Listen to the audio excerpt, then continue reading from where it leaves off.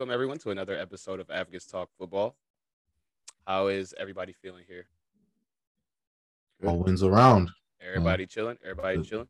Mm-hmm. Again, this is going to be one of my favorite days. Just like last week, we all got the 3 points this past weekend. So let's just give a little round of applause, pat yourself on the back. Honestly, I don't really know where to start just because there were a lot of good games. There was some European football as well. But before we get into it, just want to say thank you again to everyone who is liking, subscribing, sharing, commenting, letting us know what you think about each episode, giving us real feedback, starting dialogues. I'm starting to see a lot more dialogue, which is awesome. Again, tell a friend to tell a friend. So if you know someone that likes soccer or is even interested mildly in these teams, let them know that we're here and we're going to be dropping content every week. Every week. So let's go. Let's just get right into it.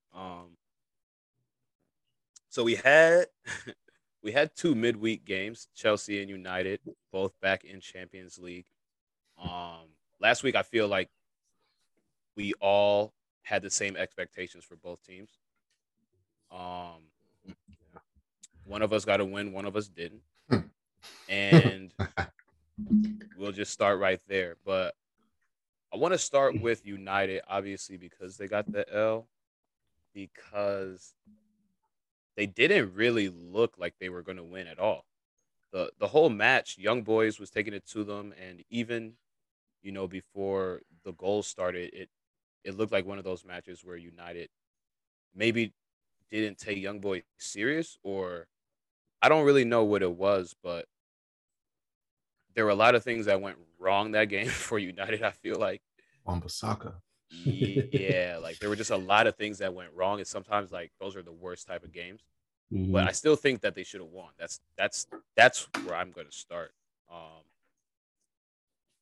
Wan-Bissaka getting a red card in the first half, like 30, 40 minutes in, changed the whole trajectory of the game, because at that point Ronaldo had already scored, and his goal was kind of made of brilliance because the ball was played to him and it was a one-time right past the keeper. But even the goal didn't feel, like it had United in a good spot. Young Boys came right back after, and they were still on heads. And that's why I was just like, hey, okay, this might be a good match.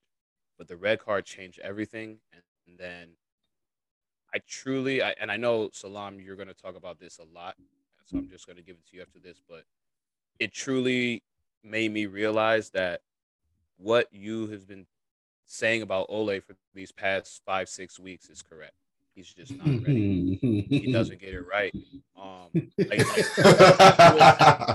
Just not realizing? No, like we always realize it, but it's like we didn't.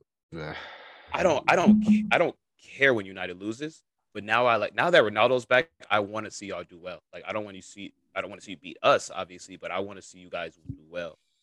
So when I see stuff like that, it's not like I'm rooting for United, but I'm really just like, really? Man, really? Yeah, like I want to see an exciting match. Why would you make these decisions? But I'm just gonna, pass the baton to you.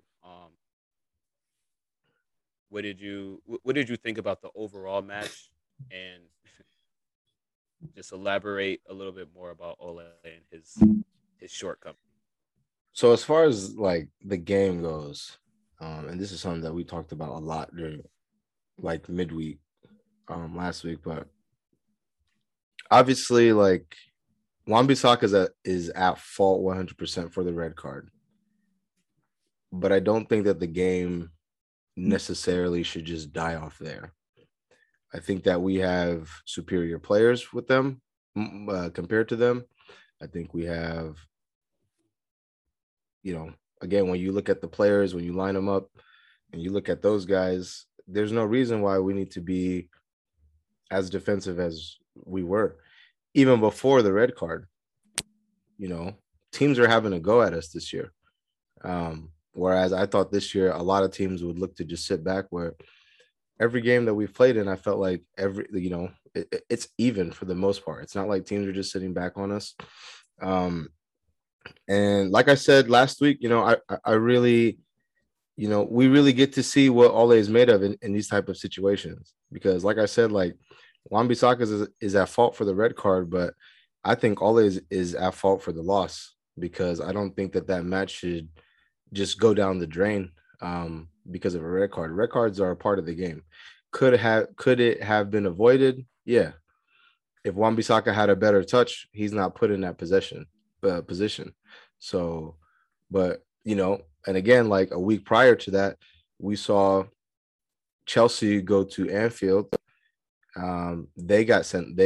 Whether you thought it was a handball or not, they got a man sent off. And the second half, they made adjustments. And it's crazy because like I remember then I said, there's no like good time to get a red card, but if you were going to get one, it's good that you got one like right before halftime. So now you can go in, talk, make these adjustments. And even when we were talking in the group chat, I said, okay, now I want to see what adjustments he makes. When you're a man down, personally, especially given that we were up 1-0, I think that we needed more players that are comfortable with like on the ball. I don't think that we need players that are as direct as some of the people that he left on. I think that, taking Jadon Sancho off was probably right because we did need someone to play back there in Delo. But, you take off. I personally thought Van de Beek had a good 45 minutes, regardless of, what Ollie obviously thinks. But for him to be, taken off like that when you think about the situation in the game, we need people that can retain possession, keep the ball, and you take him off, which makes no sense to me. But again, and I started this season by saying, and I know you guys give me a lot of shit for it, but because I know we got Ronaldo, we got Varane, we got Sancho, we got all these guys, you have a great team. But at the end of the day, in my opinion, I think that the most important piece to all of this is the manager. And I think as Chelsea fans, you guys have seen how impactful a good manager can change the whole trajectory of your, what you're doing, because you guys went from, we're going through this rebuilding phase. All of a sudden, this new guy comes in. You're title contenders. Forget title contenders. You're European contenders. You won the European. You're the best team in Europe last year. And I don't have faith in this guy, man. And my hope is that he gets out of the job, because I think that if any other manager comes in with the set of players that we have, I think that will be a serious problem. And I think all of you guys know that too, which is why I think you guys are so reluctant to agree with me when I say, I want this guy out, because I think that we all understand that he's in above his head, man. He's one of the worst managers in the Premier League, in my opinion. And, jeez, let it go. Let the clip go. Let the clip go. No, I'm just saying. Yeah. I'm just saying. No, like I've been sitting on this for almost 8 days now. And like, let this off. Let it off. I almost left the group chat on Tuesday. I swear, I almost did. I was just like, I just can't leave. I just silenced. You were silent for like 6 hours. Yeah, and you're like, yo, I got the video ready. Yeah. I couldn't stand to look at, anything. But again, I think that game falls on Ole, man. I think that, again, like you can't foresee that stuff happening. Red cards are a part of the game. Could it have been avoided? Yeah, but I think that, good managers make adjustments. Chelsea again goes 1-0 down and at Anfield, against Liverpool, and you guys were still in that game. Our good friend Omar says, "Oh, well, you sat back for 45 minutes," but like, I was like, "Yo," for the most part, I felt like you guys were in that game. You know what I'm saying? Were you guys a little bit more defensive? Yeah, I mean, given the situation, given the environment that you're in, like, yeah, you have to be. But I think that like I said, he's going to be our biggest Achilles heel this year, man. And I don't think that, this is why I disagree when you guys were saying like, "Oh, we have all these players." Like, I don't think that it matters, man. Like, we could have, rest in peace, we could have Maradona, we could have Pele. It doesn't matter, bro. It doesn't matter. You saw over the weekend. We talked about this last week. When my man Scott McToms comes back, he's going straight back into the lineup. You know what I'm saying? Yeah, he's going straight back into the lineup. You know what I'm saying? And again, he wants that defensive. He wants to be defensively sound because, again, he wants to make up for his lack of coaching and his lack of tactics. You know, so that's a fact. That's a fact. I hear that one. Yeah. So say a lot of for people in the back, man. He puts in players to protect himself, to disguise the fact that he's not a good manager and he's tactically inept. And he's going to be our biggest Achilles heel this year. I don't want to be winning Carabao Cups. I don't want to be winning FA Cups. I want to be winning the big ones because we have a big man on campus, you know, and he's done his job. Every game that he's been in, he's done his job. You know what I'm saying? And at some point, you have to look at the coaching. Even we want to. I guess, are we going to talk about West Ham or are we going to wait later? I mean, if you want to bring them up now, you can. We can talk West Ham. We're on you guys. I mean, why not? We can talk West Ham. Why not? We can talk West Ham. Leading into the West Ham game, we won, and you know it was a big shouts out to my man David De Gea for getting us that 3 points because without 100% him, man of the match. You know, and although I think that we could have had 1 or 2 penalties called for us, you know, like if they don't get called, they don't get called. You know, but when you assess the style of play, we have no style of play. I think that we rely on, you know, our individual players, and you know, I think that at some point it's going to show, man, and that's why on these wins, like, you know, I don't really take like too much out of it. Like, obviously, I'm happy about the result. Like, I'm happy about, you know, we're still, you know, up there in the Premier League table, but when you look at the performance, man, like West Ham's a good team. They didn't even have Antonio. So I was thinking like with Antonio, like, you know, it easily could have been 2-2. And it's, people especially with the chances that West Ham created. I think out of the two teams, like West Ham probably had more of the better chances throughout the match. They did. And I think that, you know, if the penalties on Ronaldo, I felt like 1 of the 2 should have been called, but nonetheless, you know, if we're playing against a better team, Harry Maguire turns the ball over in the defensive third, and if that's a better team, you know, we get punished for it. If who was it? One of those every game. Yeah, and then those deflected. I feel like it's only us that can like concede those deflected goals. Like it's just always us. Like somehow we always concede that bullshit goal somehow. Yeah, but you know, Varane was turning around. I mean, but you know, I mean, out of the 2 games, it's just like I'm very sad to have like, you know, I've officially like realized like, wow, like Ben de Beek is like done.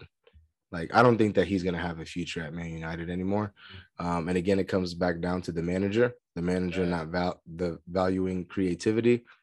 He is still stuck in the 90s, and I don't know, man. He's just not good. And we had a conversation earlier about, right, you guys were saying that I owe $1 because for those of you guys that are watching, I said that I told Gabriel, I said I would rather take Arteta over Ole, and I firmly stand by that. Let's get into it. Let's get into the thick of it. Because go ahead. I need an MLA format. Yeah.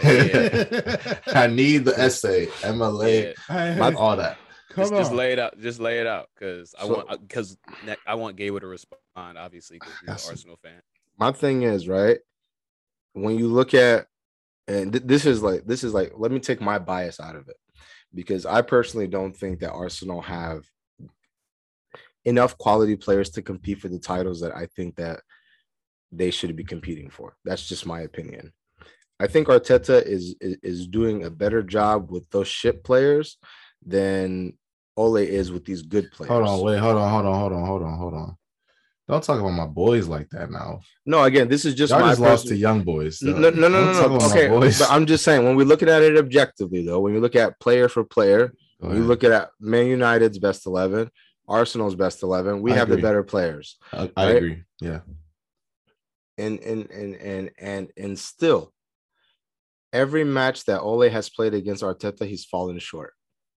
Right? These are facts, though. These are facts. This is not me lying. No, facts. Those are facts. Okay? We didn't say anything. Damn. And then continue. I have two more big points. There's a term called relegation. That means that when you have done so shit in the Premier League that you get bounced out of the Premier League and you get sent down to the Championship. Ole has been relegated in the Premier League. Again, Ole has been relegated in the Premier League. But I mean, and I'm just what, Mike? Perspective though. No, let him land. Let him land. And Arteta hasn't. Relegation. Not only did you get relegated, but they were just like, you know what, bro? I think we should just go our separate ways when we get down here. We don't even think you're the guy that can bring us up. My last point. My man Herm Edwards say, you played to win the game. You played to compete for trophies and titles. Arteta has won FA Cup. Correct. And again, you guys love throwing trophies. Throwing trophies out in public. And again, in a short amount of time, Arteta has shown that he can, he organized that group, because when what's his name? Unai Emery left, he got them together in a short amount of time. He beat a good Chelsea side to win an FA Cup. I don't think Ole has won anything. Has he? No. Has he won anything? No. Mm-mm. No more questions, Your Honor. Listen, I disagree solely because, well, I would say I disagree in this current moment because taking, I guess, the players out of it, I look at the tactics, not saying that Ole's tactics are better than Arsenal's whatsoever. What tactics? No, I agree. I don't think that Ole's tactics and Arteta's tactics are the greatest, but I look at it from a point of player management. When you look at player management, how you manage your players, Arteta doesn't do that. Now, does he have the trophy that he got? Or he has the 2 trophies of Community Shield and the FA Cup? 100%. Oh, 2. Yes, 2. But you look at the player management, and the player management is poor, extremely poor. The team morale is still extremely poor. Those are things I don't have to worry about with Ole. Those are things I don't have to worry about. Now, don't get it twisted. The trophies that I want. You also don't have to worry about trophies with Ole. So don't worry. The trophies I want. But when I look at it from an overall perspective, they both don't have the tactics, right? They both don't have the tactics. That's for sure. Now, only one has the trophies. One has the FA Cup. One has the Community Shield. When you look at the player management, look at the organization of the club, you look at where we're at, you look at the players, you look at just the overall perspective of both managers. Right now, I can't say I take Arteta, bro. I can't. Not just simply just off of player management. They both don't have the tactics. The tactics are both trash. They're both terrible. Absolutely. But just off the player management side, I think he'll manage my players better. I think he'll put out better lineups than Arteta right now. I think he would. But I push back though, because again, we talked about this last week. Remember, you guys were just like, there's no way that like McFred. I call them McFred. There's no way McFred comes back into the lineup. There's no way with the players that you have. There's no way. What happened? As soon as they said, yo, McTominay's fit, you're right back into the lineup. Yeah, right. But 90 minutes too. 90, and again, bro, like you're just coming back from injury. And you play 90 minutes? Yeah, but, you play 90 minutes? But I think if let's say Ole and Arteta switch, right? I don't think Ole is gonna start Maitland-Niles in the middle with Xhaka, and he's gonna start Marie and Holding and Cedric and someone else on the left-hand side with the club that we have. I don't think that's gonna happen. I refuse to believe that would happen. It's not gonna happen. I don't think Kolasinac starts. like, bro, like you could say McTominay is going to come back in the starting lineup, bro. Now I understand you want Donnie there, 100%. I understand that, but at the same time, is McTominay that poor?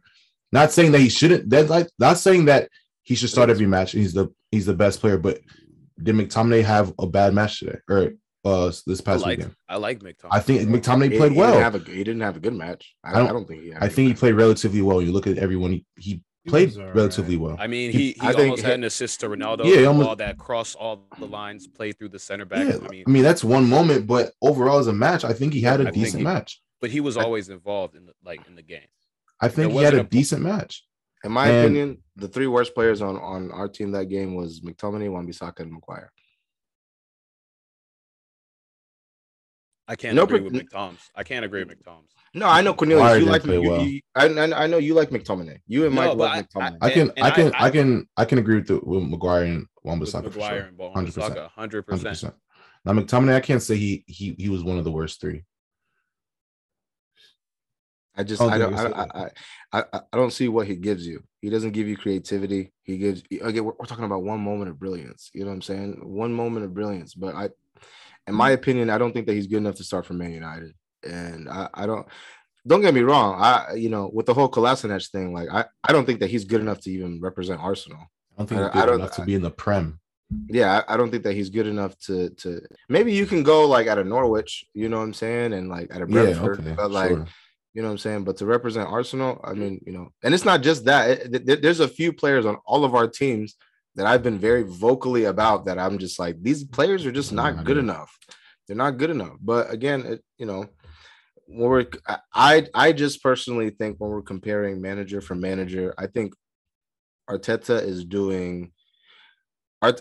has not as good players. And again, Ole gets to hide behind the fact that he has good players. So those good players are going to bail him out of a lot of situations, and I've seen that before. But that's just my opinion. I don't think that he's very good, man. I could easily name you 6 or 7 managers that are better than him in the Prem. Arteta, bro. Honestly, they might be equally as bad, bro. Arteta just might have 2 trophies. That's honestly that might be the God's honest truth. It might be equally as bad because tactically, there's no tactician. Mike was right, man. When he first said our tactician, where's the tactician status coming from? Where did that come from? I think that was just Pep gas. Like he came from Pep, and then Pep. Everyone was just like, "Oh, he's a tactician." Because me personally, I was like, we've never even seen him coach. Yeah. So where's the tactician status coming from? I thought he would be good because he was under Pep, and then when they won the championship in 2017-18, like.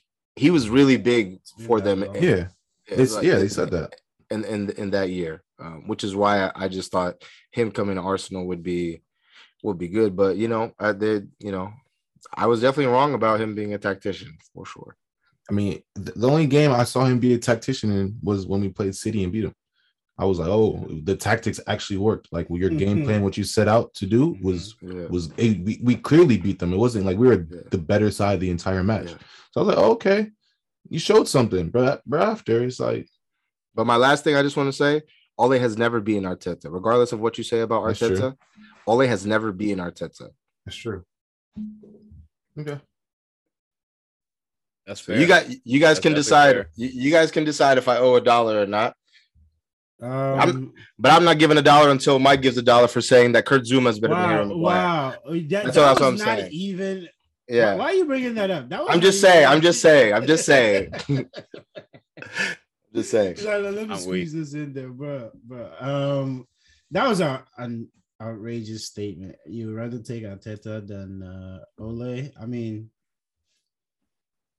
for me, either one is just we have Tuchel, so. I was literally about to say that. I wish, bro. Man, I really want y'all to keep your coaches. Like, I really want your clubs to just keep them. Like, please. Like, I agree with Salam. I watched the game on Sunday, but I have to watch the highlights again.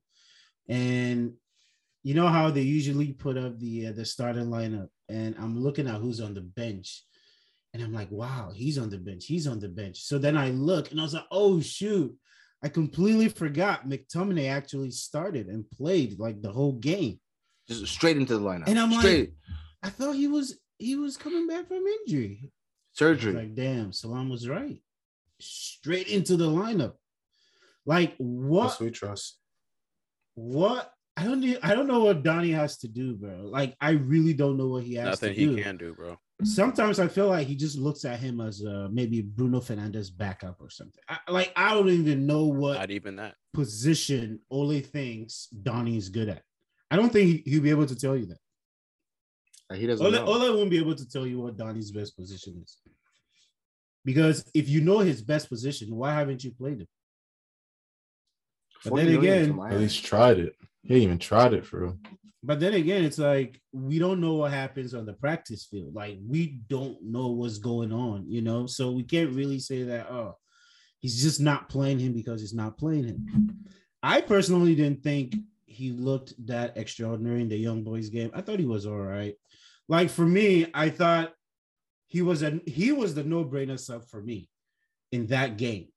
Taking Sancho off for me was just it was a little confusing for me, honestly. Because really? I would, it would taking Sancho off.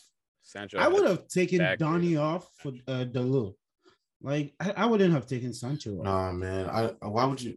What's the bro? I'm not gonna. Sancho hasn't looked great since he's been. I was gonna say, I mean, so let's start. No, let's start with that. Let's start with that. I'm glad you brought that. I'm glad we bring that up. I was actually going there next. Because he didn't start this past game for the Prem, and it was Pogba played out wide. Yeah, this West Ham game was game of the week, so everybody was tuned into it. You know what I'm saying? And Sancho didn't get the start, and so I'm obviously when I saw McTominay, I was like, okay, Salam's right. So that's a space that's getting filled, but I don't want to say there's Greenwood over Sancho. He's got to adjust though. He's got to adjust. What I want to say is I don't know what it is with these German boys that come over to the Prem, but they haven't looked great. You know what I'm saying? Like at least in the first year. At least in the first few weeks, they haven't looked great. So Timo still look bad. I mean, Timo looks bad. Kai Havertz, it literally took him the whole season to warm up. Like towards the end of the year when Tuchel came in, obviously I think because they're both German, he probably felt a little bit more comfortable. But he didn't really turn up to me until probably the quarterfinals of the Champions League. Yeah, that's when I started to see the Zidane vibes that Mike. I know. Chill, bro. You know what I'm saying? Chill. Yeah. You also owe $1 for that. Mike said that Kai Havertz gives him Zidane vibes. Mike, I'm just saying. Like, what do you? Let's just put it out there. Come on. What do you need? But Sancho doesn't look. He doesn't look like what he was supposed to be coming in to do. You know what I'm saying? When we knew him, he looks a shell of himself. Yeah. So I don't know if there's really that big of a transition, but for me, it's like, nah, because you're English, bruh. You play with them niggas all summer. You know what I mean? It's like these are all your friends. So it's not like you're coming into the league not knowing anything, getting like super blindsided. But it's still an adjustment though. You gotta think about it. Even if he plays with them all summer, bro, he's not playing in matches where he's playing against a Burnley, he's playing against a whoever. Like he's still coming to a league where I've seen Bruno come in and do bits, and maybe it's an age factor. I don't know. Yeah. I don't know. But I've seen a lot of players come in, and that's what I'm saying. Maybe it's a Bundesliga thing. But it's different for everyone, though. Everyone adjusts differently. Some people take a little bit longer to adjust than others. Tomiyasu, he's come in. He looks like he's been in the Prem for a couple years. So, Bruno came. He looked like he's been in the Prem for a couple years. Now, for some people, it's just going to take longer to adjust. Now, do we think Sancho was going to look like he looks right now? Absolutely not. But I'll take blame for this because I dogged Kai Havertz all last year. I was like, Kai Havertz is not it. I don't know what you spent 60, 70 million on this guy for. It's a waste, right? 80. But he's to me, it looks like he's a little bit more comfortable. And I'm like, okay, I have to take in consideration that adjustment. Even if it takes a full season, they have to adjust. Like, and it might just take some players, a little bit longer to adjust.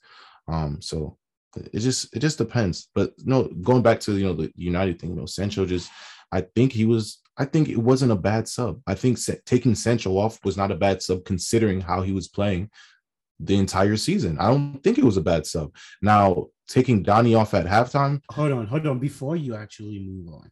So you think taking him off right there was a good sub, even though he's struggled a little bit to, be who we've known him to be.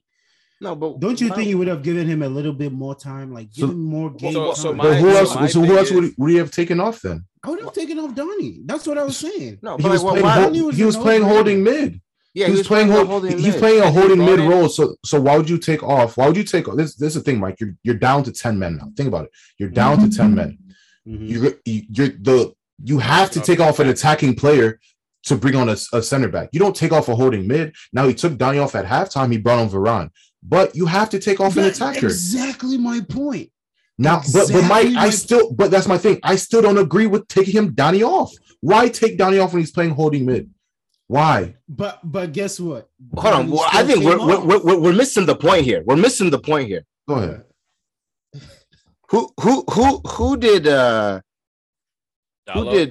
Who did Donny van de Beek come off for? He came off of Varane. Why the fuck did Victor Lindelof start? Why? Why? You're right, though. Why? You're right. Why? No, you're right. Exactly. No, you're right. You're right. Exactly. To begin with, Ole. Like, you're right. Is he even started? Yeah. So okay. I agree with Gabriel. You do have to take off an attacker at that position. At that point in the game, given the situation, I personally don't think that we need to be looking at he hasn't been that great since he's been at the Premier League, so he's going to be the first one off. For what? You have to assess how is he doing in that game. Personally, I don't think in that game he did anything great or anything bad to be taken off. I just felt like he was the one person that needed to be. He was a sacrifice. He was a sacrifice. He had to be sacrificed to make sure that we were defensively sound and stable back there. But again, you wouldn't have to take off Van de Beek if you would have just sat Lindelof and played Varane. Exactly. So again, back to Gabriel's point though, when you're a man down, we need that. He's a holding mid. So like.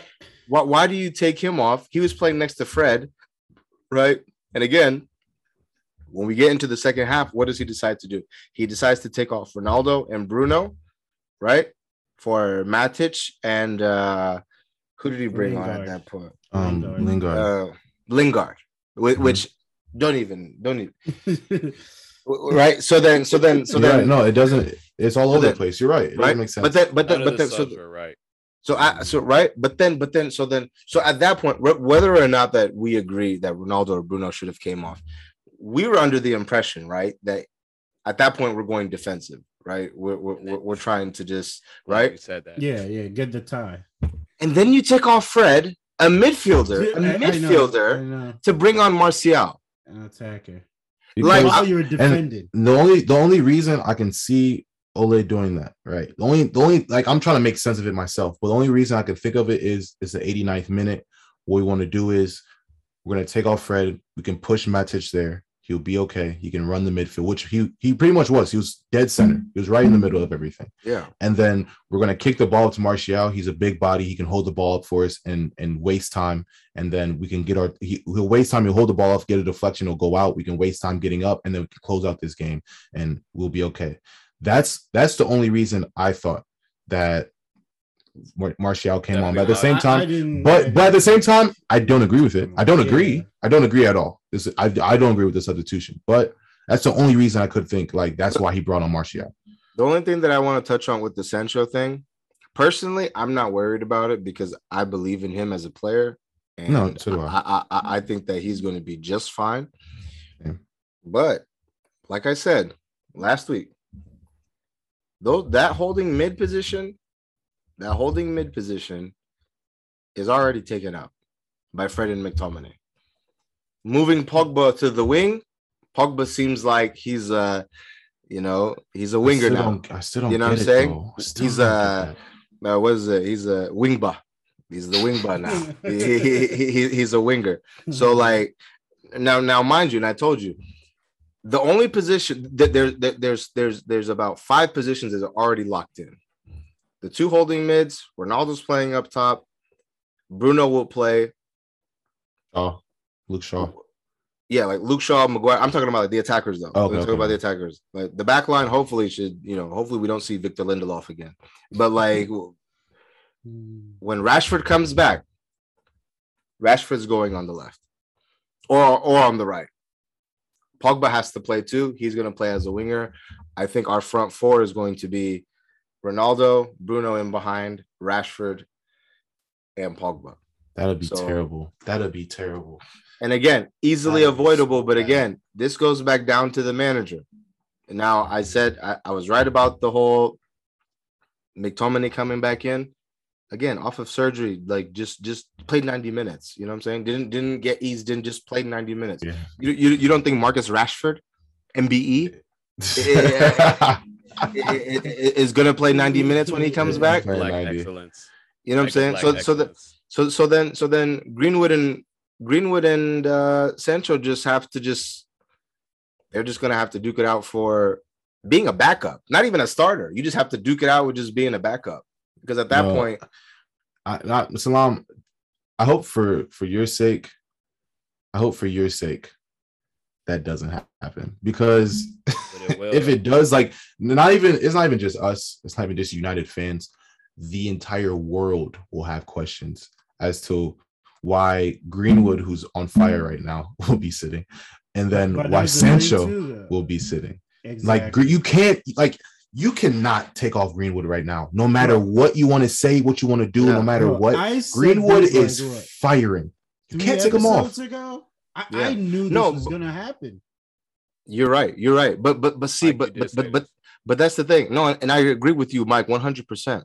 And I personally don't think that there's any player in the world. Well, there's a few, but I don't think that in our team. I don't think that in our team, besides Ronaldo and Bruno, there's nobody that's like, yo, you're playing. Like, regardless, you know what I'm saying? Not even Pogba, maybe Pogba. But Pogba. I mean, I didn't think that Pogba had a great game against West Ham, but like, you know, no, he didn't. Like, I didn't think he played that well. You know, like, it's whatever. But my thing is like, again, like, he's not a winger. But like, when Rashford comes in, you know what I'm saying? Like, and you've already seen what he's done with McTominay. McTominay is not even half the player that Marcus Rashford is. Not even half the player or the personality. So like, when he comes back, best believe, bro, Marcus Rashford is playing. So, like, it doesn't matter what form you're in. Again, this is a manager who doesn't reward you off of good form. Every time that we've seen Donny van de Beek, in my opinion, he's played well. He scored in his debut.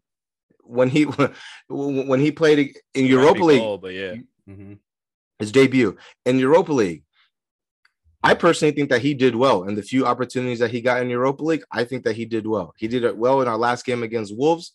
And in the last showing that he had here, and Champions League, I believe that he did well. But again, he doesn't reward, good performances. He rewards, who he likes and who, we talk about, we talk about management. We talk about how we want to applaud man management. But again, if he feels like you're too big of a personality, he'll start you. He doesn't want that beef. He doesn't want that problem because he's too small of a manager. He doesn't have the balls. He doesn't have the managerial experience to say, no, you're sitting down. You best believe Ronaldo's starting every game. Do I think that he should start? Best believe, yeah, I do. But I'm afraid that I'm afraid that he's going to play. I'm afraid that he's going to play in Carabao Cup. I'm afraid that he'll play every game, bro. And I'm I just peep it. Remember, we said that he's good at man managing, but yeah, exactly.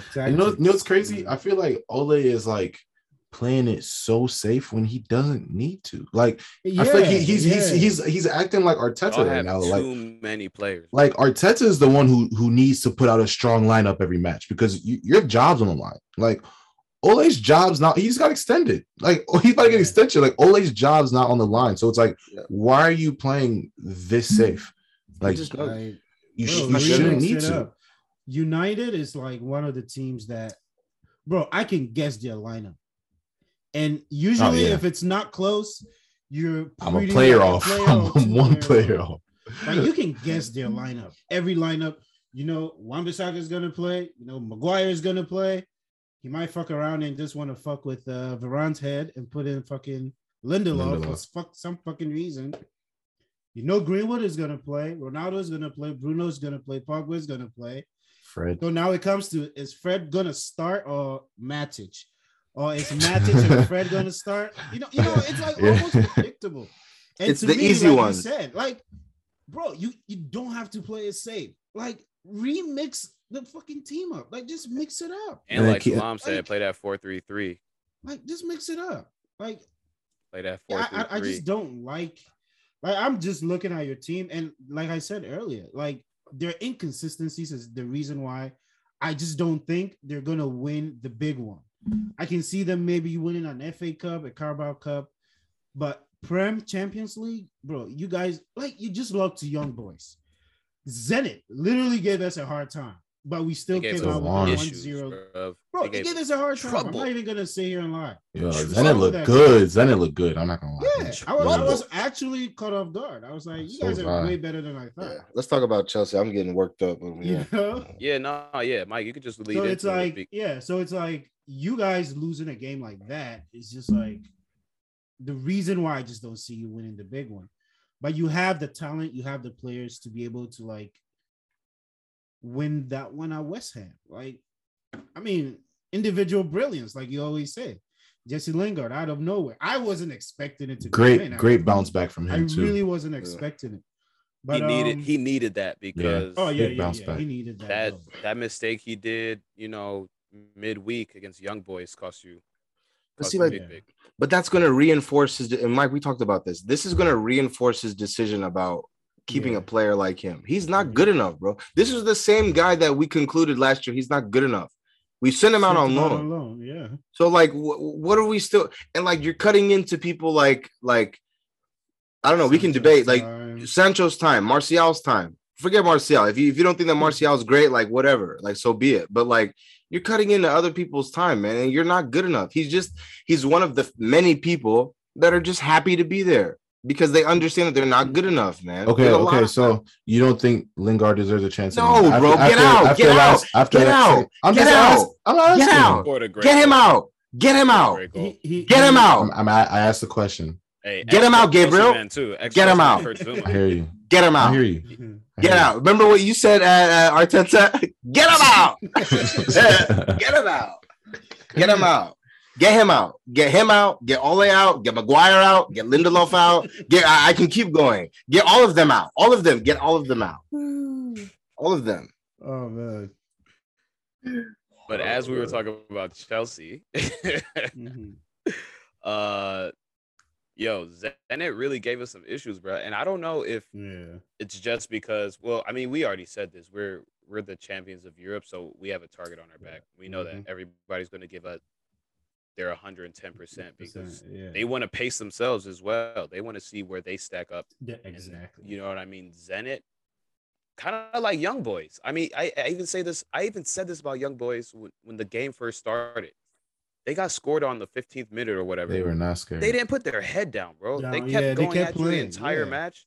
And Zenit was the same way. You know what I mean? And I don't think we've ever played Zenit, or if we have, it's been so long that the team is totally different. It's a different mentality at the club. But I mean, I bring this back to the Euros. There were a lot of teams that were in the Euros that I was like, oh, this player plays here. Oh, this player plays here.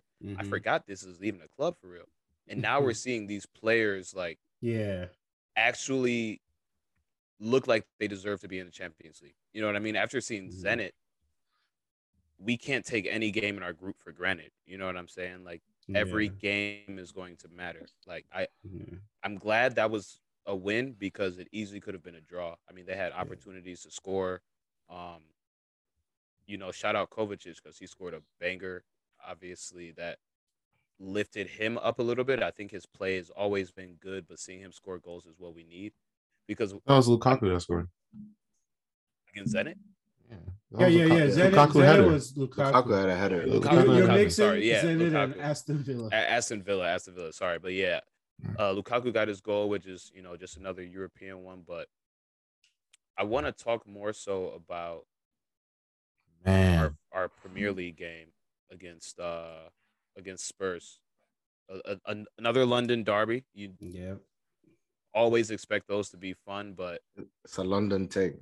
It's always a London thing. But they are ass. What I want to talk about specifically, and then I'll just let Mike get it, is that what I liked about Kovacic getting his goals is that we're getting more goals from the midfield. We didn't really have a lot of that last year.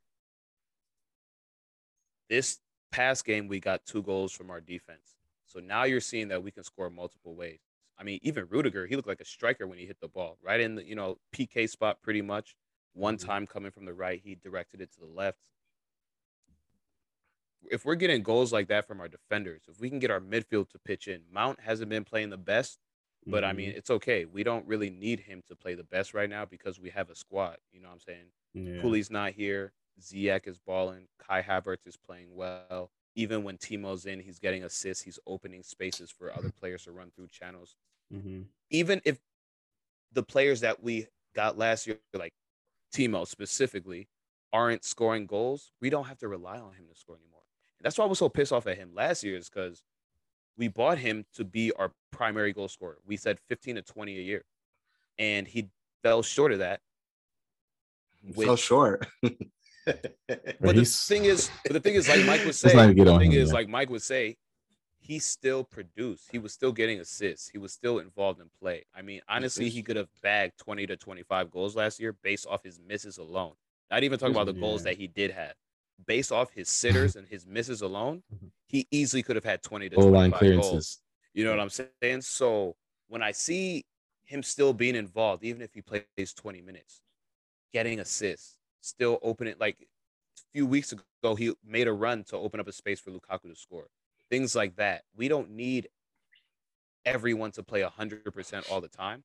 We just need you to not make mistakes. And that's what Tuchel has got into a lot of these players. Don't make mistakes and just make sure you're not the worst player on the field. You know what I mean? Because every coach has ever told you, don't be the worst person on the field. You know what I mean? And now we're starting to play at a level where even our worst is still better than, a lot of other people's best. So I wanted to talk about that just because I think it's big when Conte scores, even though it's, a wicked deflection, but a goal is a goal.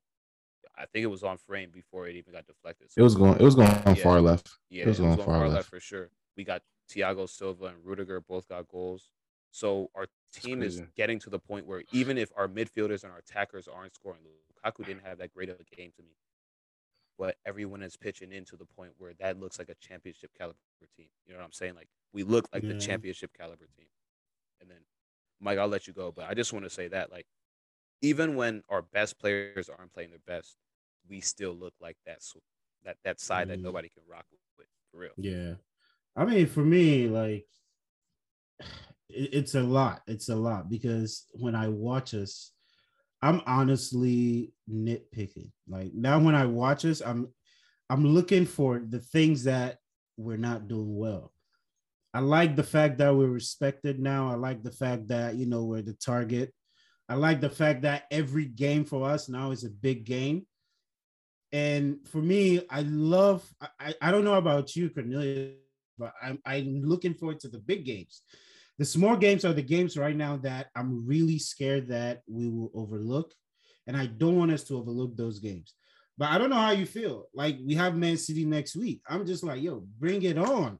Like, I can't wait for me. You got their number, bro. They haven't beat us in the last 2 or 3 matches. And we beat them in Champions League. So I feel great. I heard they've been looking for us. So I know they're going to bring it, Who's been creeping at your window? Yeah, they're looking for us. We got that Champions League trophy they wanted. That's really what they wanted last season. So, I mean, going back to the game we just watched, yesterday, I mean, bro, for the first half, I didn't think we played well. I'm glad you called out, what's his name, Mason Mount. He hasn't been good. Like, he hasn't been good in a while. For a while, he hasn't. Since the Euros, he hasn't been good. Since international break, we can all admit he hasn't been good. The Euros, I would say that it was one of those fatigue. This is the first time he's played that deep into his senior career.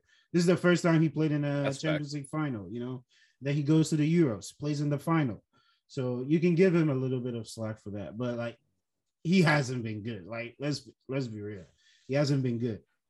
In the first half of that game, there were 2 times. The first one was him and Lukaku, and the second one was Kai and Lukaku.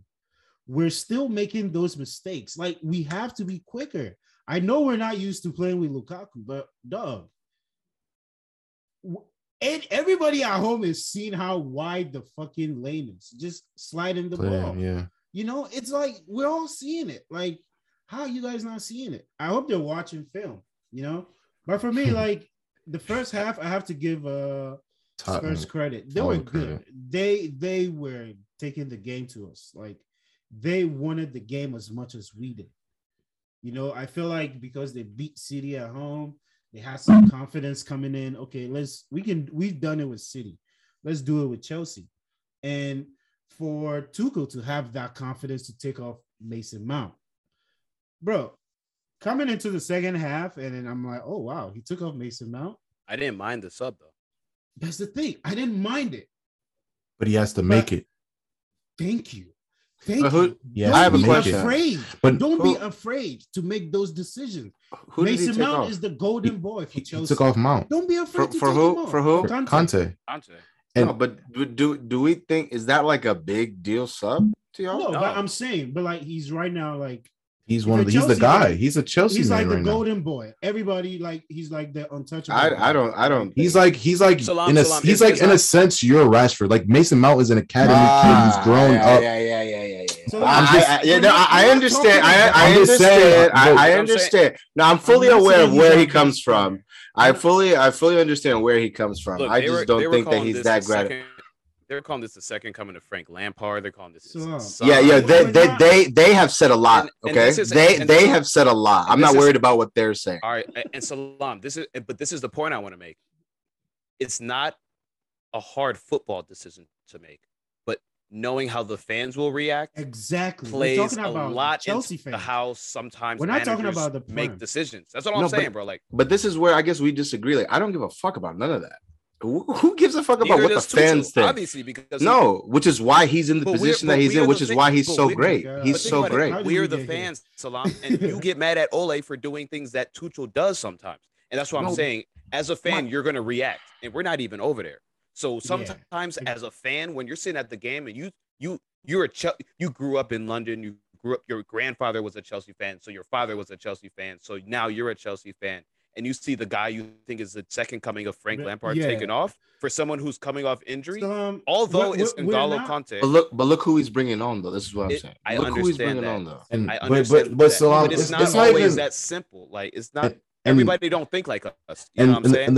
And the thing is, it wasn't even about Mason Mount not even having the best half, right? Because let's be honest, he didn't, right? He still had good moments though. It's from the tactical standpoint. The whole first half, Tottenham should have scored. Tottenham was the clear better team.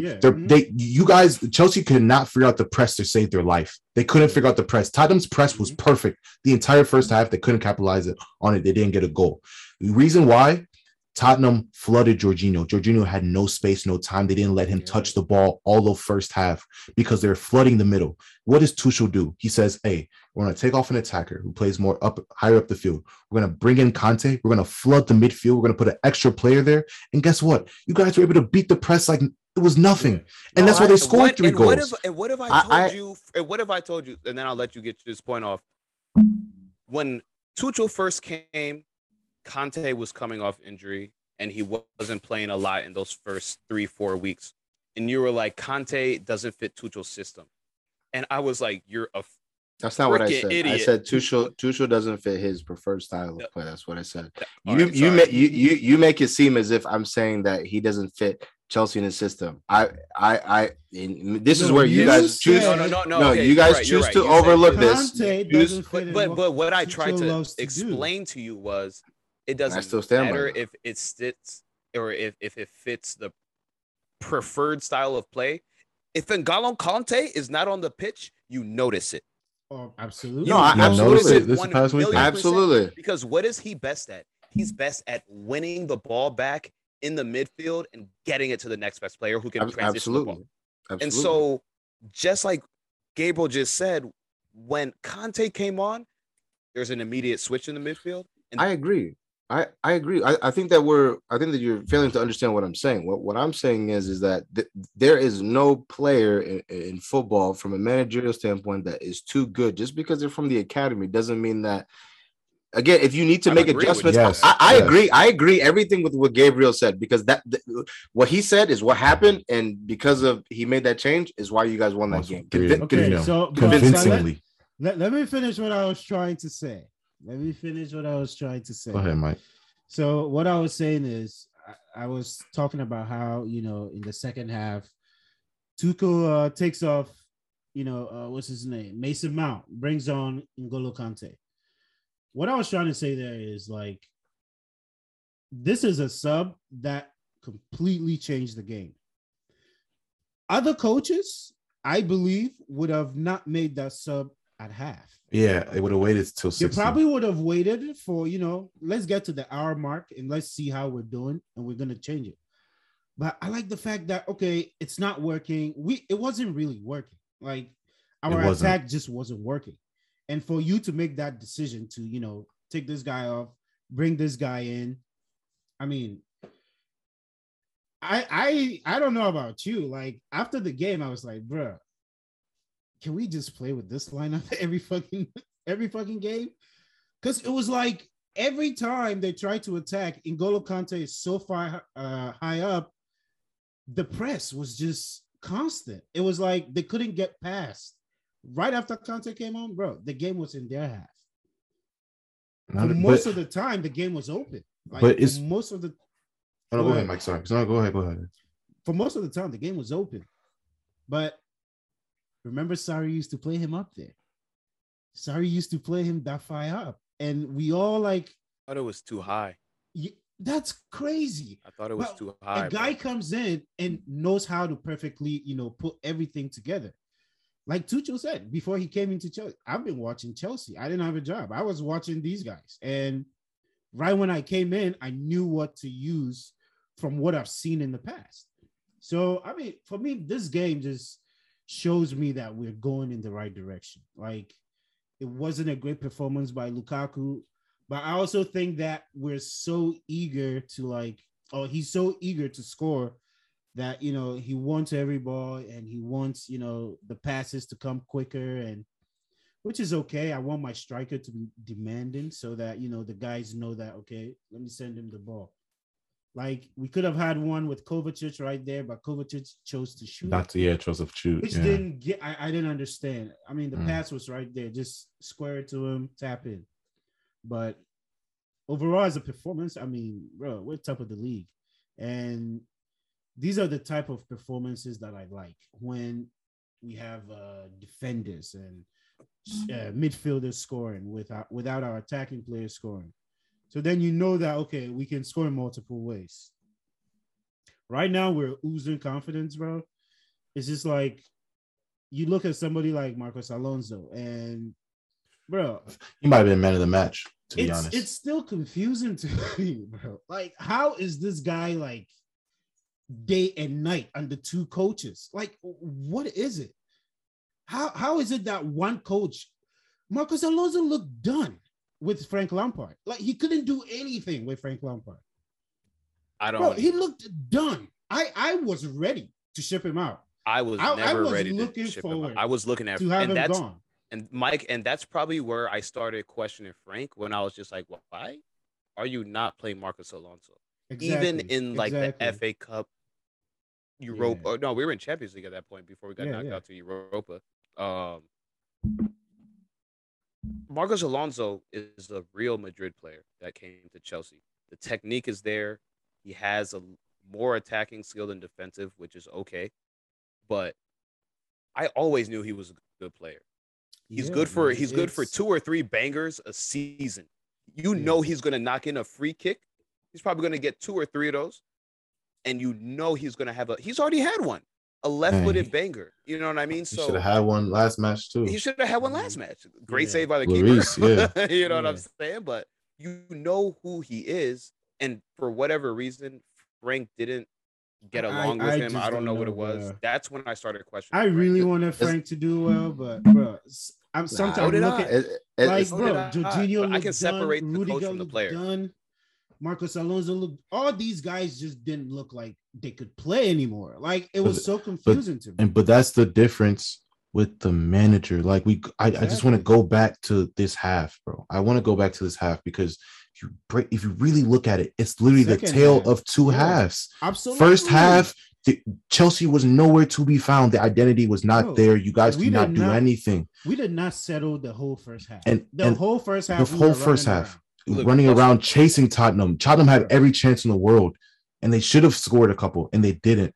And Tuchel makes one decision, and the thing was, it was the perfect one. And he changed the lineup. You guys didn't even play a 3-4-2-1. You guys switched to a 3-5-2. Kai Havertz was up there with Lukaku, and he said, "You know what? We're going to flood the middle, just how you guys are flooding the middle. Conte, go ahead, play on this right hand side and sweep everything up and get in attack positions, advanced positions."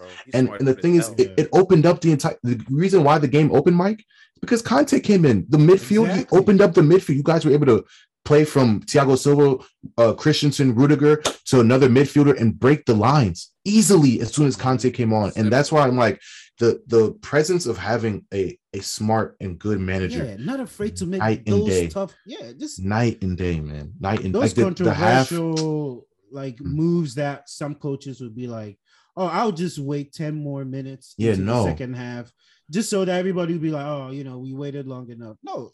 Take him off. He's not doing well. Same with the Saul one. This is our new signing. All the fans want to see him, and he wasn't playing well. You don't leave him on. Take him off. See, this is what I'm talking about. Like, I wasn't talking in the sense of like, oh, Mason Mount is like, oh, we can never take him off. But you know what comes with the media. You know what comes with fans. Like, some people are going to question your decision. Okay, no. Yeah, but Salam, we're not saying who. Let's say he takes him off and nothing happened the way it should have happened right away. Everybody would have been questioning it, right? Yeah, we didn't score it till like but that's the media. That's the media, though. Decision to make that, the confidence to make that decision. My thing that's the English media, though. Of course, that they're gonna back these guys that are English. You know what I'm saying? It was Frank Lampard's desire to play Brexit ball, which is why he's out of a job right now, right? Because remember, the same boys that were hyping up on Dean Henderson, right?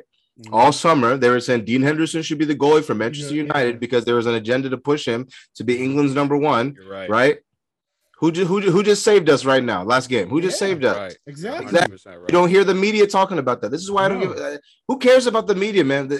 We support English teams with English media. We know how in the English media is. Sky Sports is not going to talk about that. No. Sky Sports is going to talk about how Mason Mount covered every blade of grass. They're going to talk about how this and that. You know what I'm saying? So why does it matter? But that's what I'm saying. That's what separates the okay managers from the great ones, because the okay managers are scared to make those substitutions. If they make it, they'll make it 15, 20, 25 minutes later. Tuchel sees that and says, no, it's not working. This is exactly what's going to work. I think this is what needs to happen. He made that decision. So it's not even about Mason Mount it's just the manager. Like, I think Tuchel won that game. To me, the players were there. 100%. Tuchel won that game 100. It was night and day. Tottenham, now don't get it twisted. I think Tottenham had a terrible second half, and of course it had to do with the changes. But just that one simple change changed the outcome of the entire match, and that's why they scored 3 goals in the second half, regardless if it was from a set piece or whatever. The entire second half they were threatening. The entire you guys could have Kovacic should have passed Lukaku, could have scored. If if Lloris doesn't make that save for Alonso, he could have scored.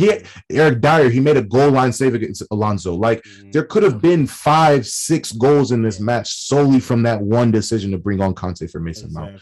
And that's why I'm like, the manager, man. Tuchel, I gave him all the praise for that. My last thing on Chelsea, I think that, and remember you guys were like, oh, now it's chill on Chile. Ben Chilwell, see you later. I'm just saying. Sorry. I know you guys like him. I know you guys like. I'm sorry. I know you, Cornelius. I'm talking to you, Cornelius. I'm talking to you. I never wanted him. Let's talk about. No, you said chill on Chile. Every time I said chill on Chile. As if you're defending a world-class defender. He's a waste man. Bro, he's a waste man. It's because of that Brexit boy. That Brexit boy was the reason why he came in here. Because he wanted to shape this all. This is our English team. This is our English team, right? I literally never wanted him, bro. No, but every time you would defend him, though. I defend everybody on my squad. You have to. Timo, so. No, you don't defend everybody. You don't defend everybody. But that's my yes, thing. I do. Yes, you didn't defend Timo. You didn't defend Kepa. You left them for the Wolves. You said fuck them. Fuck them. Yeah, but they had to get toughened up a little bit. Those guys had to get toughened up. And it's funny you bring up Kepa because no, because in the first 20 minutes, I forgot who had the Bro, shot, I but was he bobbled worried it, as hell. and I was like, I swear to yo. Yeah, no, I remember the shot. He almost let it I out. forgot who took the shot. I was But so he happy bobbled the for ball, him. and was it Kane or Son? Son almost followed up, and I was like, oh yeah. Mm-hmm. Please relax, because we've been looking great. This is the last thing we need. Yeah, and this is the last going thing into City. Going into City. You were watching the game. You were like, I swear to God. I swear to God. Yeah. Oh man, I was happy for him, bro. Clean sheet, bro. Like, just take that. You don't get to play a lot.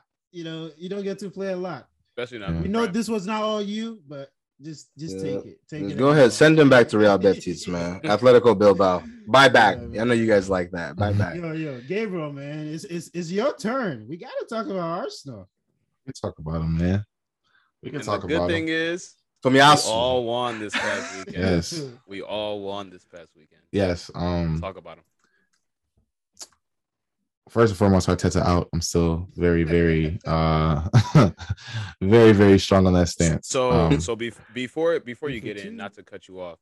So Arteta has had it came out on wax. He had 5 games to turn it around. Otherwise, he's gone. He's 2 for 2. You know what I'm saying? So, and the funny thing is, the last 2 matches he's put out your strongest lineups. He's like, I need to put everyone out. Yeah. So, as much as you and Salam went back and forth not too long ago about who's better, who can manage, who could put out lineups, I think maybe it took him almost losing his job to realize, like, damn, I can't mess around no more. Yeah, like, I gotta really I need to put out my best. Yeah, I gotta put out my best guys, no matter what it is. Partey's playing, like everyone's playing. So I think I speak for Gabriel when I say Arteta out. Thank you, bro. I talk about a lot of bad stuff first, so I want to start with the good today because everybody won. I'm gonna start with the good stuff. We had some great individual performances. First and foremost, what's the name? Ramsdale. Yo, the guy is proving himself. Like, personally, clean sheets. I didn't want him at first because I still am mad about Emmy going to Aston Villa. I'm still upset about that. Man. But the guys come in, and I gave everyone a chance. And whoever you are, whether I like you or not, you're on my club now. I'm going to support you. I'm going to give you a chance. And when he didn't start for when Bert Leno didn't start the one match and he started, I said, whoa, this is the changing of the guard now. Ramsdale is not going to be my number 1. And he's proving himself. 3 clean sheets, and especially the PK shot that they had. I mean, great save. He saved us. Great foot save because he got the ball. The player touched it, but he got the ball. He got the ball first, and I think it was the right decision. I think he had a good match because he saved us. He made some great saves. Yeah. The PK, once again, he saved that.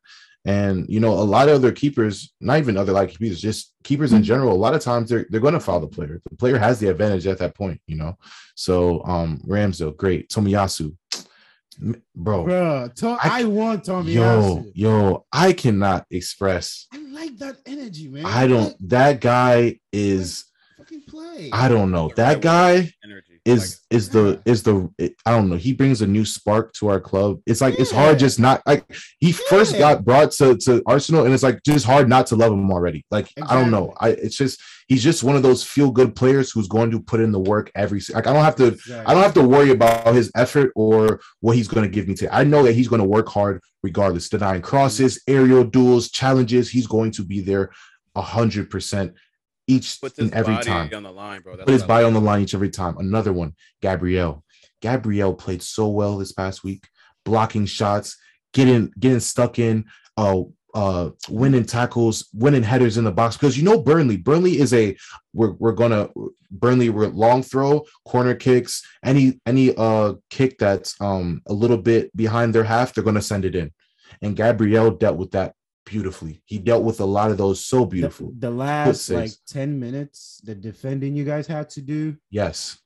Bro, I wish you guys have to defend like this weekly. Yes. So that you get better. Yeah, Because 100%. everybody, like, I personally think this was White's first good game that I was like, Really? okay, you look like you're hanging. Like, yeah, Really? I thought he played it. And it's the crazy part because I do not. Ben White is one of the players I was going to put on fraud watch. Yeah, I'm not. No. yeah. Ben White is one of the players I was going to put on fraud watch because when I look at the match, right, and I see this is Burnley's game plan. One, Burnley is long. Even Lokanga said in his interview, he was like, "Yo, English, they says a lot of long balls and a lot of headers." But he was like, "We played Burnley. I did not think for the 20 minutes I was going to be in there, it was going to be like that. Like it was crazy." And that's what Burnley's game style. That's their game plan every time, right? And defensively, when they're not on the ball, Burnley sits with those two big center forwards. And what do? They try to take Partey out the game. They know everything goes through Partey. They sat there and they took him out the game. They didn't want him to touch the ball. But this is where my problem comes in. Because when you watch our back line, and you can watch it all match. One, we sat on the ball for so long. When you look at a team like I'll use Chelsea as an example. Chelsea, even if it's playing into Jorginho and then getting it back, or playing into Kante getting it back, it opens up gaps. It keeps them shifting so they never know where it's coming from. Timing. Thank you. Timing. So many times. And Gabriel had his moments, but Gabriel, even if he plays it and gets a bounce back from Tierney, or sometimes even Odegaard was coming deep to bounce it back, Gabriel is playing quick. My problem with Ben White, and this is not even talking about the scuffle he had and almost cost us a PK and a red card and a goal. Ben White will sit on the ball for 5 to 7 seconds. We're in the English Premier League. And you've been here since your whole career. You changed teams from Brighton to Arsenal. This is not you coming from Germany. Now you come from Italy. Now you come from anywhere. And yeah, they are balling. But you came from Brighton. You're supposed to already be English proven, right? We know that Burnley is sitting on Partey. We know that sometimes there'll be that gap. We can just ping it into Partey's feet. Partey is good enough to turn or good enough to play Tomiyasu and start the attack, break the lines and break the press a little bit. Yep. Ben White, so many times sat on the ball for 10. He would put his foot on the ball and stand there. I don't care. Keep it moving. Keep it moving. No matter what. A little pass to Gabriel, pass to Tierney, pass to Partey. It keeps the defense shifting. And then at some point, a gap's going to open up. Now, you have to have the confidence and the technical ability to say, I'm going to ping it into Partey, who's going to get it out to Tomiyasu. That will break the line, or play it into Partey. Partey will turn and we'll be good. And the times that we did that, the times that we got on the attacks. That's exactly what happened. What happened with the goal before Odegaard scored? Gabriel got the ball. He played Tierney. Tierney played him back. Gabriel played Odegaard. Saka found a spot. Odegaard found it. Odegaard found Saka quick. Saka drove. He got fouled. Goal, Odegaard. Ben White did none of that. He rarely did that where he would play someone quick in the gap. You have to trust your players. And maybe I'm nitpicking. Maybe call me nitpicky or whatever. But that's the difference, because the difference is we got a goal out of that. Gabriel playing quick. Gabriel, sometimes he sat on the ball too, but only when he really, really had to. And there was literally no option. But Ben White, it's just sitting on the ball, like, and then to go and then to the middle again. Did he play? Yeah, he played in the middle. And then the thing that he did, what's it called? To Ramsdale, putting him in that terrible position with that weak pass. That was Ben White. Did I say he had his? That was Ben White, bro. Yes. No. Bro, that was Ben White. I did think he played well, but that was horrible. Pass, bro. That is one horrendous. If you pass it the ball back to you. That's a through ball. Bro. That's a through ball to him. Fucking put some shit on it, like, bro. It was so, and then not even that. He's getting beat. Sometimes, don't get it wrong. When it came to aerial duels, he did his job. Exactly. When it came aerially, he did his job, which was a big part of the match. I commend you for that. Mm-hmm. But bro, when we're on the ball, we're Arsenal Football Club. You have to be better. Man, we have to be better. We have to be better than this. We have to be better. Yes, 100%. Put him on fraud watch because what I've seen from him since coming, and him being like he didn't even play week one. This is the thing. Out of all, best game I've seen him, and it's not that good to me. I'm sorry, it's not that good. I know. Looking at our signings that we've gotten, Ramsdale, he's been doing well. Tamiyasu, you don't have to talk about him. We know he's doing well. You guys hit on that one. Nuno Tavares, he hasn't even played that much. When he comes in, he's doing his job.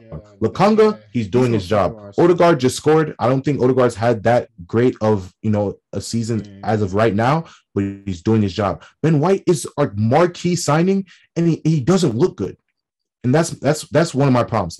He's our marquee signing, but he doesn't look good out of all the signings that we made this summer. But from a team perspective, I just think once again, the tactics. We talk about Tuchel and making that change and adding more to the midfield. Arteta sat there for the first 20 minutes and it was so stagnant.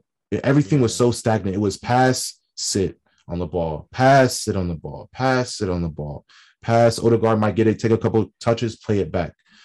It's like we're playing so safe and so conservative, one. And then on top of that, we're not playing quick and we have no sense of urgency. Those things can't be happening at the same time. There's so many times where we can play a sharp pass into someone's feet, they turn, we get out of the situation. There's so many times that, we can break a line. Somebody might get the ball off, a Burnley mistake. Their first decision is, okay, we're going to go back. Look forward. There's certain players that are making the run. Even if you break a line, and there are certain moments where Odegaard got the ball, he could have just played Saka. He could have played Smith Rowe. He could have just played Pepe. But we take that step back because we don't have that confidence. And I don't know if it's. I personally don't know if it's just the players not having that confidence. I don't know if it's the tactics that Arteta is giving, but I partially think it has a lot to do with tactics too, because tactically nothing changed all match. We won off a set piece. When no tactics were changed. The only time tactics changed, and it was stupid too, the tactics that he did. The only time he changed anything, there was a time where Saka went into the middle, Smith Rowe went out wide, and I think Odegaard went out wide or dropped a lot deeper, and Saka went into the middle, and Smith Rowe went to the left. It didn't work for 10 minutes, and then they switched back. That was the only tactical change that was made the entire match. And that's why I can't. And that's why I can't trust Arteta, because you at that point we need to flood the midfield a little bit more so we can have a couple more open gaps. Exactly what Tuchel did. He added another midfielder who's good on the ball, had someone drop a little bit deeper and open it up a little bit so we can break those lines. Now those two forwards have to worry about. Okay, we have Smith Rowe coming here. We have Odegaard here. We have Partey sitting in the middle. But there was no tactical changes. It was just like play our game, play what we're supposed to do. No matter, we're not going to adjust to what the opposition does, and then hopefully we'll score off of that. And it worked, but it's Burnley. This is a Burnley we're talking about. We look at the chances that we're having. We look at the opportunities. The final pass, man. The final pass for us is nowhere to be found. It's not there. We might get in that spot. There. The final pass, we can't finish it. Aubameyang, Smith Rowe, Saka, so many times, man. I appreciate your honesty. Like as a what do you call it? A neutral watching the game. Like I was trying to nitpick, but then I was like, bro, this will be their second win. You take it however they come. A win is a win. But hold on. Go ahead. No. I'm not going where you think I'm going. A win is a win. But hold on. Aubameyang, bro. Man, bro. I want to respect him. We won't put him there yet. Bro. We won't put him there yet. But he does not deserve to be on the starting lineup. He Lacazette. Does not. How many times have I said this, Mike? I've said this all season. I said this before the season. Don't be surprised if Aubameyang does not start. Bro, honestly, I've been the Pepe slanderer. Bro, I've been slandering Pepe. But I have to admit, Pepe's been one of your best players so far this season. One of our bright spots. Bro, and I'm looking at Aubameyang and I'm just like, bro, Aubameyang looks like, bro. He doesn't. He looks worse than Timo Werner. He looks like a bum. Yeah. Bro, body language, confidence, his touch, everything is off. There's everything is off, man. And that's why I don't get it. What makes Arteta think that something's going to change guy is right like now for sure. First name on the starting sheet. No, why can't Lacazette get a chance? Because this guy is not doing it. He's just not doing it. Mike. Aubameyang is just not cutting it for me.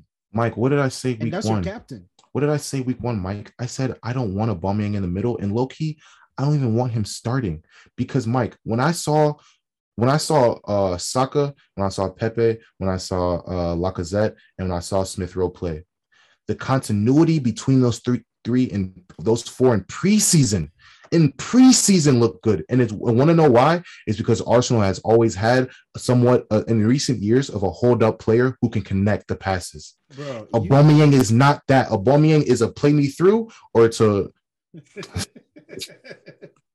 Aubameyang is a play me through, across, or he needs to be on the wing. He needs space. Aubameyang needs space. He's not good in those. I want to say he's not good, but he's not one of those tight areas where he's going to connect the passes. That's Lacazette. That's Lacazette. And I've wanted Lacazette to start. And I personally, I don't understand why he hasn't been playing. Maybe I don't know if it's a training thing. I don't know if it's the illness. I don't know what it is, but I want Lacazette to start because I think when Lacazette starts, the hold up play was there. And then it allows our center backs to get up. It allows everyone to get up. When you look at Arsenal, you look at the match. We had the majority of possession, which most teams against Burnley will have, right? But my thing is, where was our possession? Our possession was in the midfield and our half. You look at another team. Look at United's or Chelsea's, Liverpool's. Their possession's in their half. It's in their half. Why is the possession in our half? We're dominating possession. Why is 50% possession in the middle of the field and then all the rest of the possession on this side? We should be dominating Burnley. Burnley allows you to have the ball. They let you have the ball. We don't want the ball. We're going to let you have the ball. We're going to counter and long ball. That's our plan. Why is our possession not in their attacking third for the majority of the match? For what? And the part of that reason is because we have no one to link up the play and keep it up there. Aubameyang's not going to keep that ball up there. He's not. He needs to go onto the wing. He needs to go onto the wing, if anything, or he just needs to come on as a sub. And I don't care. And that's the thing about Arteta. He's not a good coach because he won't make those decisions. He's scared to make that decision. He hasn't been good, bro. You guys had a better attack. Your with attack Lacazette looked better during the Chelsea game with no Aubameyang than it does since he came back. Absolutely. And I'm not even lying. I'm not trying to No, I agree, Mike. I'm not. He stops everything. His touch is just so off. Even when he gets into the positions, the passes aren't there. He could have slipped in Pepe for a one-time left-footed shot, left corner. The pass was far. To shoot now, which makes no sense to me. No confidence, bro. It's confidence is key. It's weird to look at, and I'm just like, okay, so why are we starting Aubameyang again? Like, why are we, And that's why I don't understand. I don't get it, Mike. And that's what I'm saying. With Aubameyang, we know where players get their confidence. Go get your confidence in training. I don't have time for you to try and get confidence back in matches when you're not doing anything in matches. Go get your confidence back in training. When you show me something in training, okay, I'll start to insert you back into the lineup. I'll start to sub you in. I'll start to give you more opportunities. But right now, what you're doing, I haven't seen the one flash I saw of Aubameyang. The one flash was West Brom. I said this on the podcast. Yeah. The one flash when he got the ball on the left-hand side, he beat a player, cut inside, and put it far post. I said, that's the Aubameyang I know. That's the one flash. Since West Brom, I haven't seen one. Yeah. I haven't seen Aubameyang look at himself at all. He hasn't looked at himself since last season. You're right. Since last season, 6-0 West Brom win. I haven't seen it, and that's where I struggle to understand these decisions. And people want to say, "Oh, well, Arsenal's winning." Yes, we won, but look how we won off a set piece that we barely got. Right? We had a fight to break those lines to get Saka in that position for Odegaard to have a moment of brilliance and put that far post right into the corner, which is a great free kick. I want to thank Odegaard. That was a great free kick. But we got to look at the way we win. We're playing a Burnley. Mm-hmm. What does it look like? Even against an Everton, what does it look like? Against an Aston Villa, what does it look like? No, but me making that statement was, I was trying to make the point towards this is a confidence booster. Like you guys have now been able to win, and I agree. in a row. I agree. Who do you guys have next? We have Tottenham. We have Tottenham. We have a London derby. And this match, they're coming off the back-to-back 3-0 losses. Exactly. So that's what I was trying. That was the point I was trying to make. That you've had 2 wins. Now you're going into the Spurs game, not thinking you're the underdog. You're going in there feeling like, 100%. Okay, we have a chance. We're gonna, it's gonna be an open game. We can take a shot at them because the last couple of times you guys have gotten their number. I don't know what it is, but every time you guys get them, even though if they're doing well or not.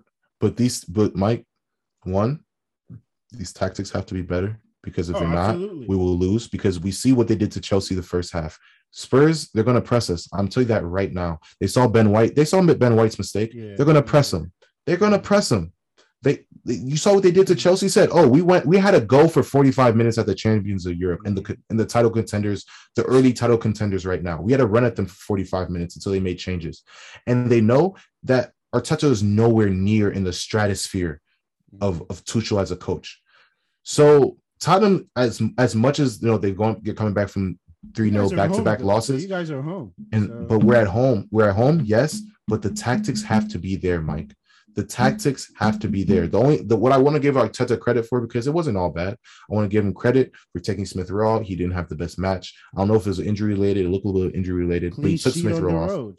It's good. Clean sheet on the road. I applaud you for that. Ramsdale also had a big thing to do with that.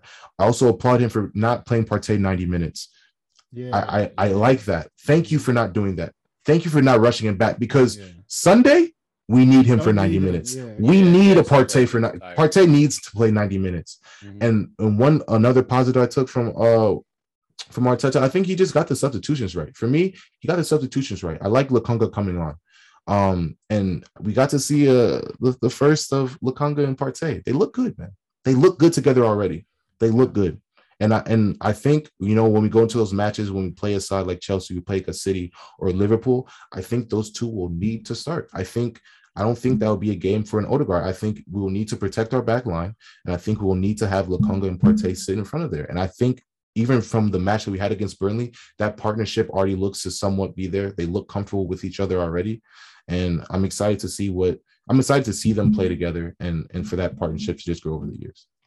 Question I want to ask you for a little bit, but I wanted you I wanted you to get everything out. You know what I'm saying? Sorry, yeah. You wanted James Maddison during the transfer window, and you guys ended up getting Odegaard.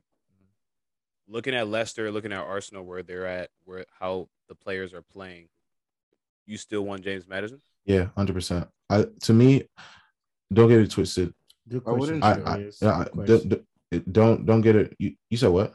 I said good question. Yeah, I'm just asking because, again, you just had moment of brilliance that won you the game, and then you went a little bit later and said that certain games he shouldn't be the one to start. You'd rather start Lukonga.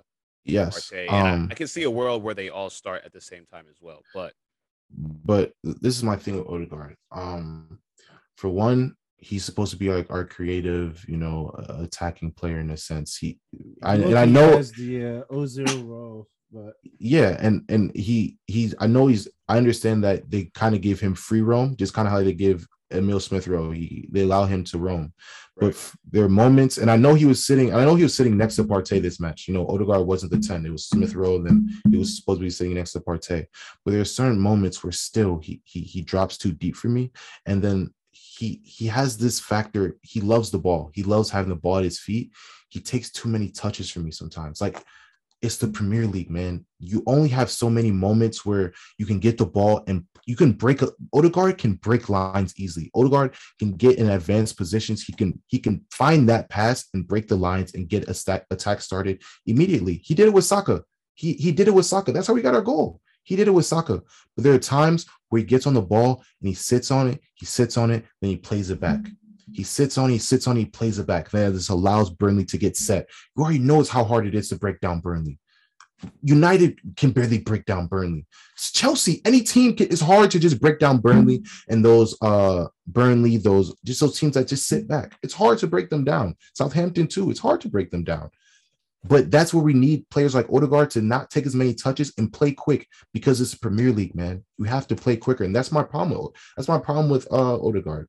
He has that Ozil complex. Sometimes he takes too many touches. He likes to dribble, and sometimes he plays back too much, or he doesn't want to shoot. Yeah, he doesn't want to shoot. And those I said those when we had Odegaard last season. The same, and it's proven this season too. I'm not saying that I don't want Odegaard. I'm not saying that he's a bad player. I'm not saying that he won't be good for us because he will be good for us. He's proving right now to be good for us.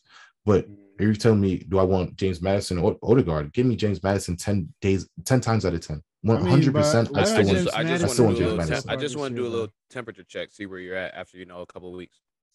Like what changes with, say you bring in James Maddison?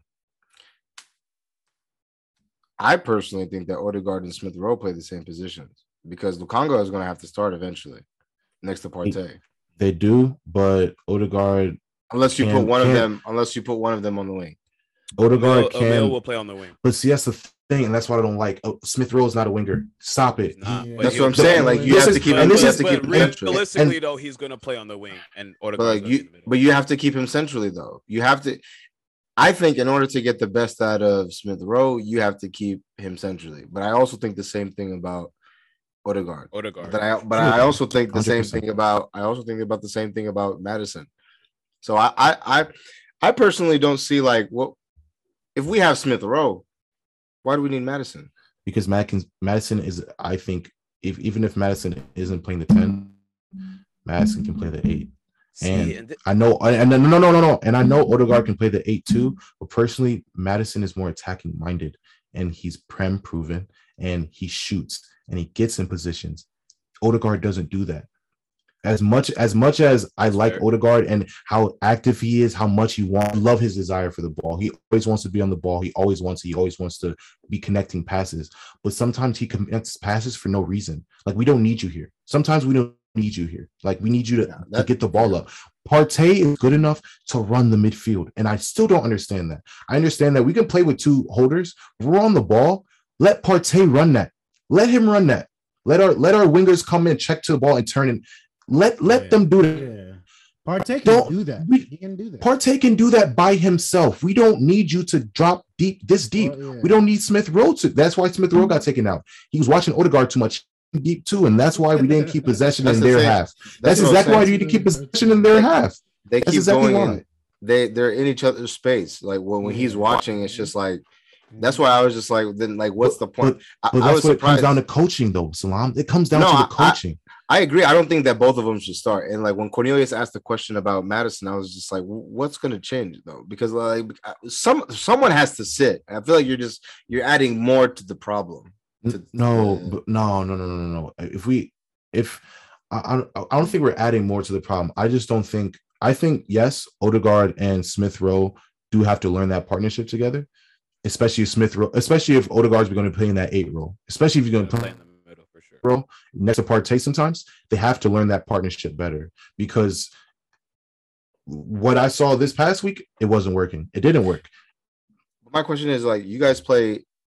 Is it 3 in the back or 4 in the back? Bro, I don't even know. Like, but right now it's 4.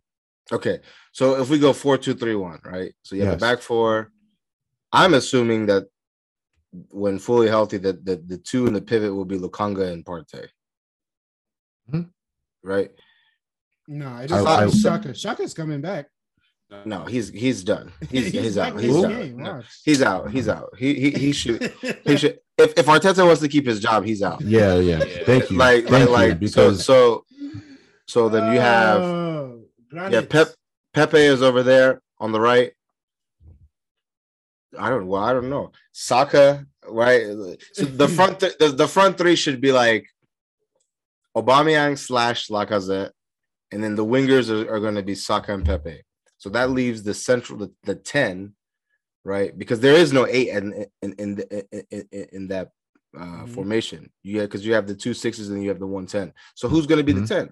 And I want Smith Rowe to be the 10. I don't want I will start ESR first. And then I'm starting Smith Rowe. I'm starting Smith Rowe 10 times out of 10. I'm sorry. I will start him 10 times out of 10. Odegaard, as good, not even as good as he's playing. He played well last week, and as good of a player as Arsenal fans think he is and how much he provides, he hasn't adjusted because he doesn't understand the English game as well right now. Like he doesn't understand it as much as Smith Rowe. He doesn't understand the positioning, the quickness of play. Those two things they haven't shifted over yet. He's not there. He's not there yet. I agree. But do you think that with Lukanga and Partey playing, because he has that cushion back there, do you think that like because we already see now like even like it would free him up? You don't think that it would free him up a little bit? I've seen okay, Lukanga's going to play in the same role as Xhaka because Xhaka doesn't get forward either. He's a defensive mid. So when Xhaka and Partey played and I saw Odegaard play, Odegaard was still dropped back deep. For what?